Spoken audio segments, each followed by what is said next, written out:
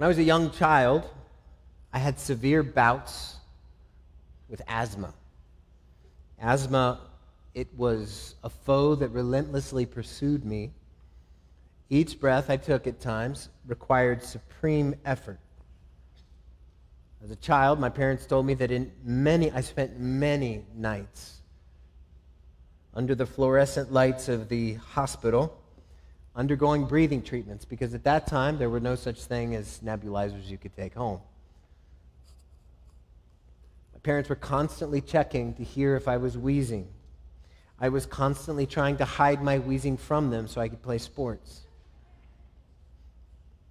But I'll tell you this, when every breath takes effort, all you can think about is breathing. When you can't breathe, that's what you think about, breathing. You're afraid maybe that you'll never breathe normally again. Maybe you worry about the next attack. Maybe you daydream about what it would be like to be rid of this foe forever. Maybe you look around and say, man, you guys don't even know what it's like to breathe. You're just breathing, not even thinking about it. But when you can't breathe, all you can think about is breathing. Except now, because you're all thinking about breathing. Now, I haven't had an asthma attack in 2 decades, so I'm not thinking about breathing this morning. Today we're going to talk about a subject. We're going to let Scripture address us on something kind of like breathing. Something you don't pay much attention to unless things are going wrong. Something you take for granted. Something you don't even notice until it's gone, and that's unity. That's local church unity. Local church unity is not something we typically think about unless we don't have it. We're going to think about that for a few weeks. Now, why talk about unity? It's not as if I believe that there are factions going on in the church and I'm trying to address anybody through the back door. Not at all. Here's why. We're living in a time in our country where our culture is more divided than ever, at least in my lifetime. There's a palpable sense of division out there. It's everywhere we go. And if we're not careful, it can sneak in here. And by sneaking in here, I don't mean in this building, I mean in us. We have to be on guard and so careful. Unity is precious, more precious than we can imagine. But it's also fleeting. And so what we're going to do is think together about how to stay united in a divided world. We're going to think about how to stay united in a divided world. And here's the idea. We each, individually, you and I, must take responsibility to stay unified. We each, all of us, you and I together, must each take responsibility to stay unified. And I get that from Ephesians chapter 4, verses 1 through 6. If you have your Bible, you can look down as I read. I, therefore, a prisoner for the Lord, urge you to walk in a manner worthy of the calling to which you have been called, with all humility and gentleness, with patience, bearing with one another in love, eager to maintain the unity of the Spirit in the bond of peace. There is one body and one Spirit, just as you were called to the one hope that belongs to your call. One Lord, one faith, one baptism, one God and Father of all, who is over all and through all and in all. Let's pray. Lord, how we need you, Lord. Sometimes we realize this, but if I'm honest, most of the time I don't. I know I need you now, and I know we all do, Lord. I pray that as we open your word, this would not be a mere academic exercise, but grab us, Lord, by your Spirit. Convince us from your word. And in Jesus' name we pray. Amen. Two thoughts this morning, the walk and the effort. The walk and the effort. Now, the walk we see in verse 1. You can get that right away. Paul says, I therefore, as a prisoner for the Lord, urge you to walk in a manner worthy. Now, walking is a very Jewish or Hebraic way of thinking about living. So when you see walk, he's not talking about how we walk down roads. It's how we live our life. Now, one of the problems with our English Bibles, even though they're a wonderful gift, is that the numbers get in the way. If you look at your Bible, you've got a big number 4 right next to I, therefore. And then if your Bible's like mine, you've got a subheading that says something like unity in the body of Christ. Now, Paul didn't write that subheading, and he also didn't say, you know what, I'm going to switch now to chapter 4, so I'm going to write 4. That's not how that would happen. In fact, centuries after these letters were written, legend has it that a scholar riding on the back of a donkey made the chapter and verse divisions. And sometimes you can tell when he was on a donkey and it probably was raining because he did a bad job, and other times it makes sense. Here, it kind of makes sense, but you lose the flow. You lose the flow. Like, we're used to thinking in terms of chapters, and so if you're reading through the Bible in a year and you get to chapter 3, you read to the end of chapter 3 and it's over, and now you go to work or whatever. And chapter 4 is for tomorrow. But this is a letter that flowed. And so I want you, this is one of the first times, this is probably the only time I'll ever say this, don't look at your Bible. Look at the screen behind me, and we're going to see how it might have flowed for the original hearer. I'm going to start down in verse 14, which is the ending prayer that Paul offers, that he says he prays for these Ephesians in verse 14 and following.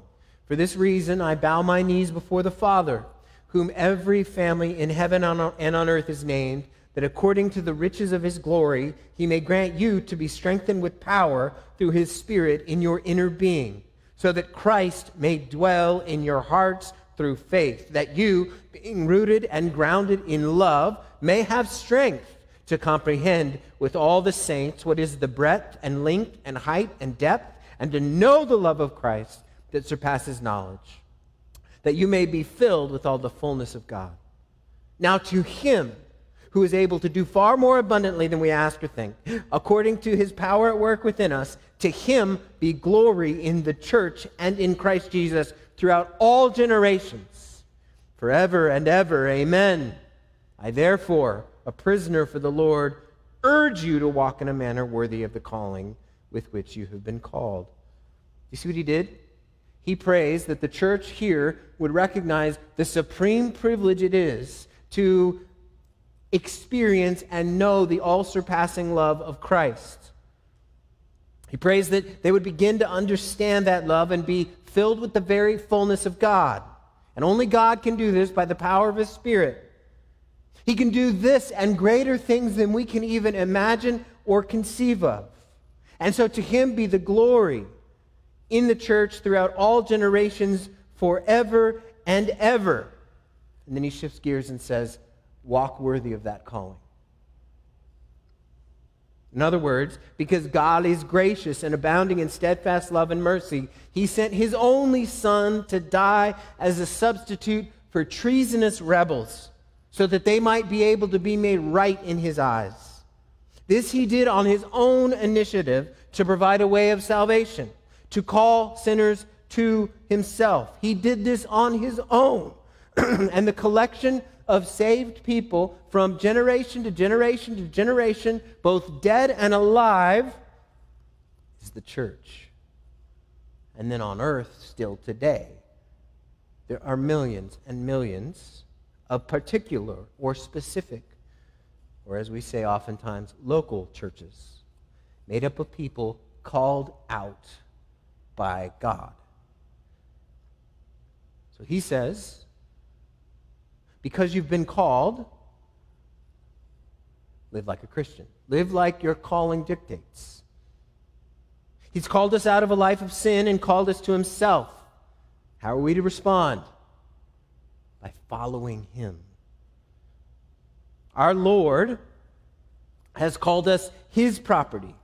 So therefore, every bit and portion of our lives belong to him. He's saying, God's called you, act like God has called you.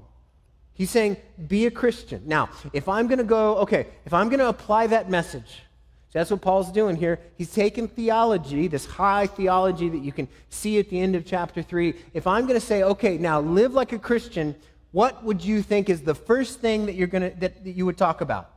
I might talk about prayer, because Christians pray, but that's not what Paul does. I might talk about Bible reading, because Christians are to read their Bible, but that's not what Paul does. Maybe worshiping. That's not what Paul does. Confessing sin? Nope. Evangelism? Nope. Morality? Nope. Ethical demands? Nope. What? Unity.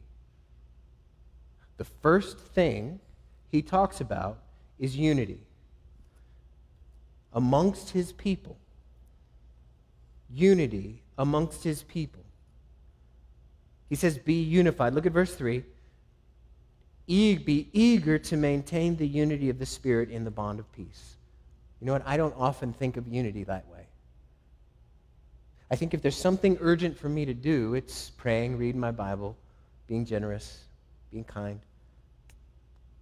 Paul says, listen, here's what you need to do, and here's how you need to think. You need to be unified together. You need to be eager to maintain the unity of the Spirit. Eager is a little weak here. When I see eager, it seems too passive.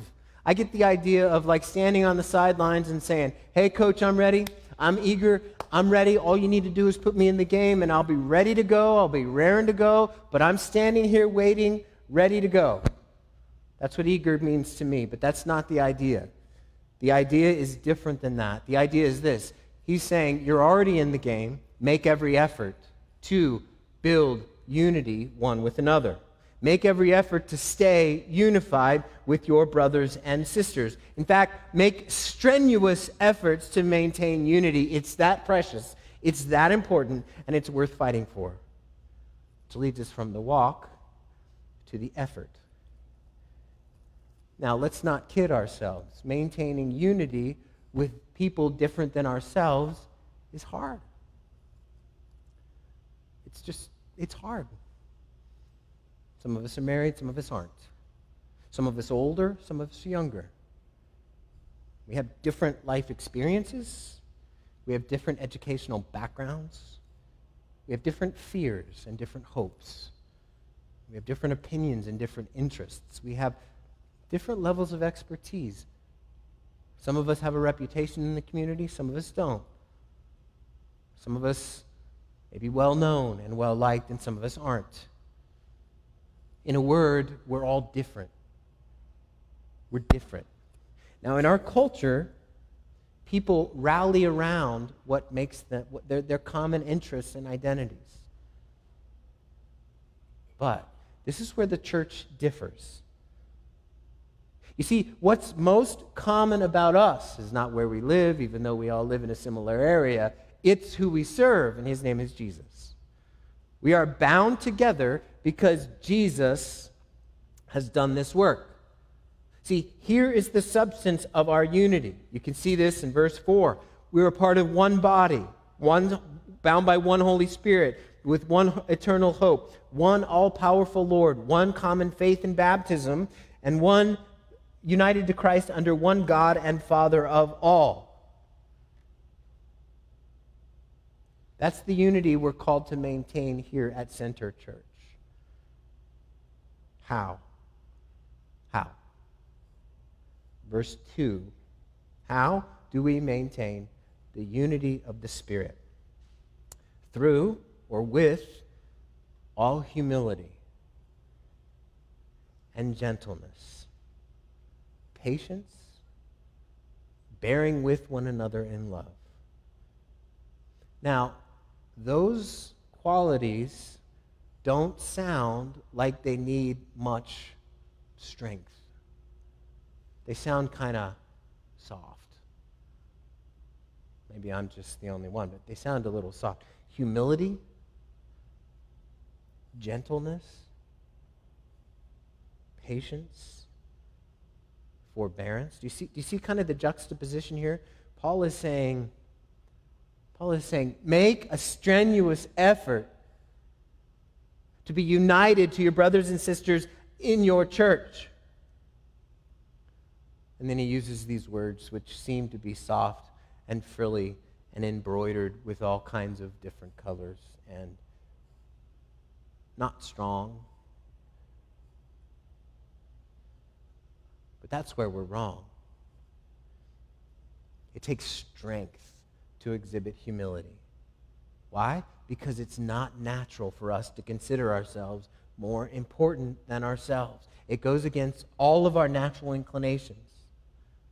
It takes strength to make ourselves concerned about the welfare of other people. Think about just waking up in the morning. When I wake up in the morning, my first thought is not, wow, I wonder how so-and-so is doing today.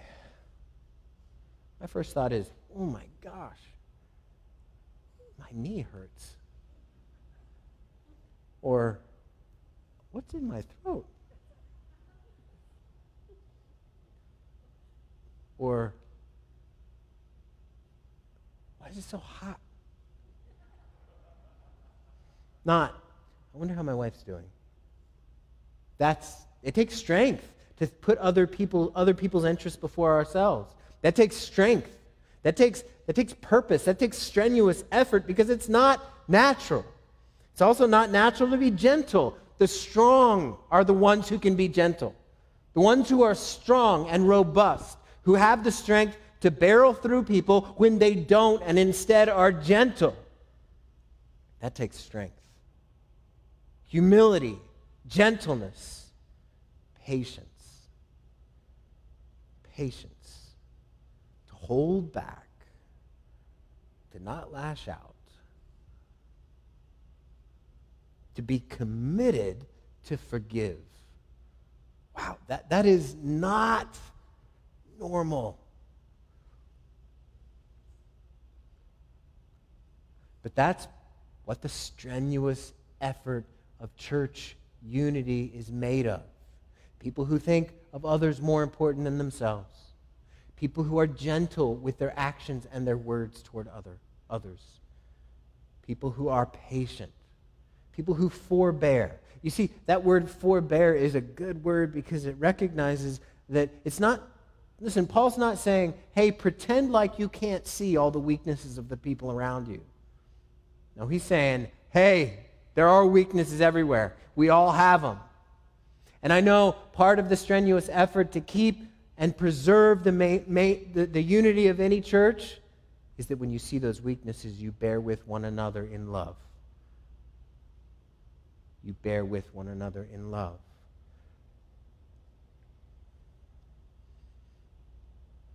One of the most united places, see, in my mind, unity and peace go hand in hand. One of the most uniting experiences I've ever had in my life was when I watched my 3-year-old play t-ball. You might think that's the strangest thing I ever heard. Hold on here with me. Because everybody there, and everybody was there. We had grandparents and aunts and uncles, and there were way more people watching than there were kids on the field. And the kids had no idea what they were doing. Most of them didn't know which hand to put the glove on, but people thought that was funny. Many times they would put their batting helmets on backwards so they couldn't see. And that was hilarious. The catcher's gear was massive for these little kids. They didn't make little kid catcher's gear at the time. They probably do now. They would swing the bat and fall over. They would run to third instead of first. They would make mounds of dirt in the outfield. And everybody thought it was hilarious. Why? Because they went in recognizing, hey, listen, I'm going to be patient and forbearing. and gentle to these kids because they don't know what they're doing. This is not how we act toward the Diamondbacks. But this is how we act toward children with T-ball, right? It was one of the reasons it was the most uniting experience to me is that there was a complete lack of rancor. That came when they were 8 or 9. There was a complete lack of rancor. There was a complete lack of yelling and screaming. Everybody was on the same page. Hey, let's just have fun and enjoy.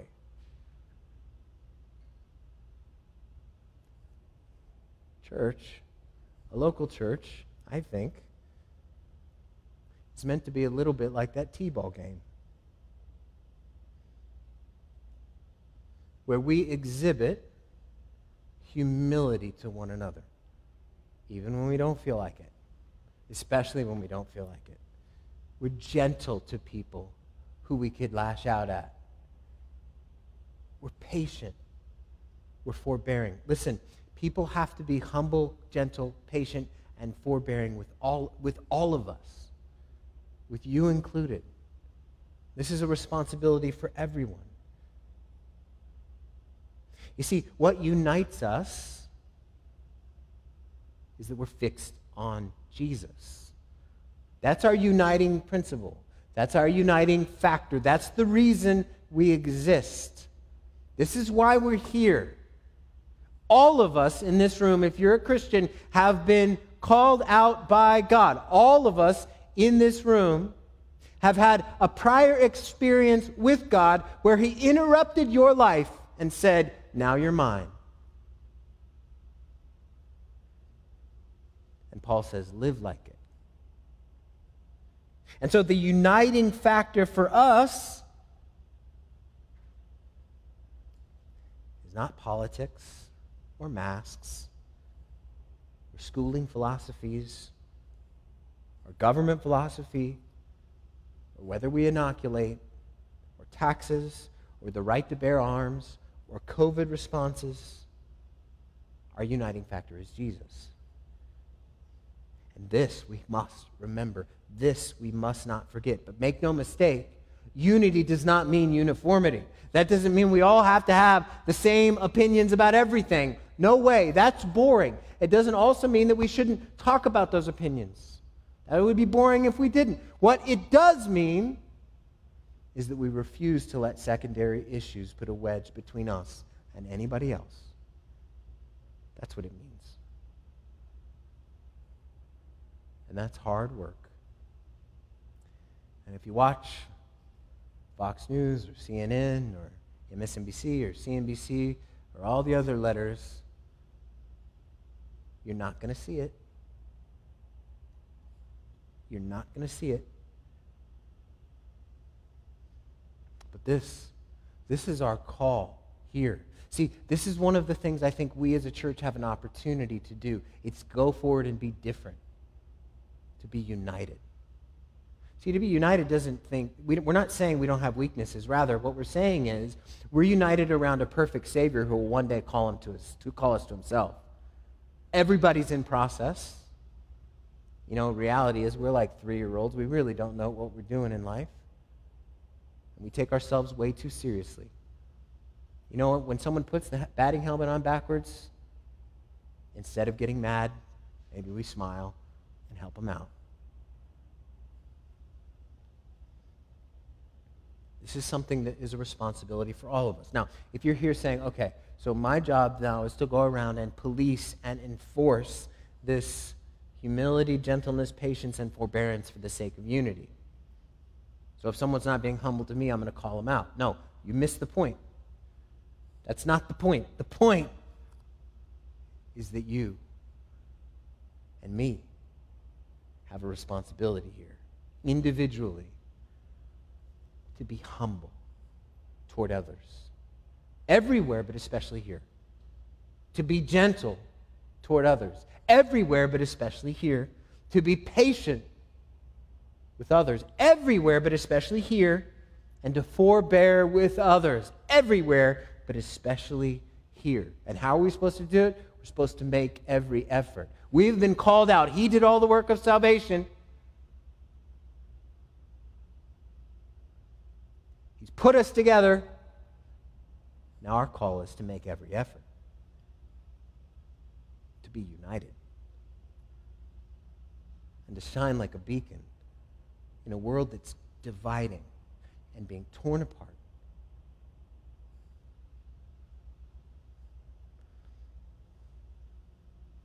That's why we're fixed on Jesus. Let's pray. Lord, I pray for our church, Lord. This picture, this portrait of unity is not something we can achieve on our own. We ask for help, Lord. I ask for help, Lord. I know that it's not natural for me to think more highly of other people than myself. I know it's not natural for me to be gentle or patient or forbear with other people's weaknesses.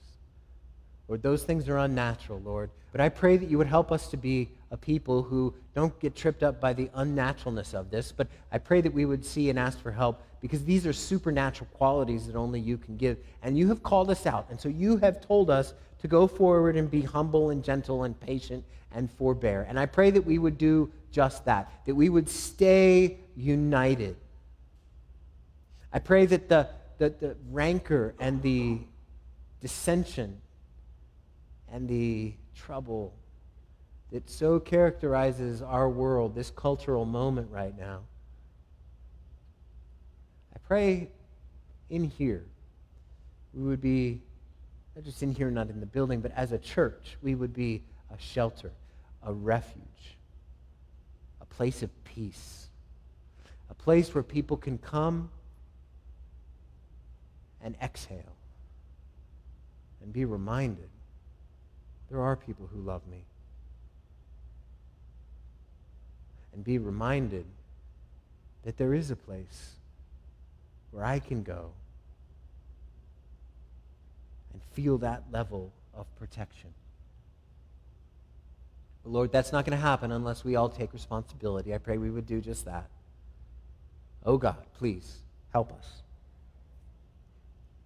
Give us your strength to do that, Lord. And help us to be a light to the community. As we love each other and prefer each other, Lord, I pray that that would be a testimony to the people around us. And in Jesus' name we pray. For it's only by you and your power that we could ever do this. We pray. Amen.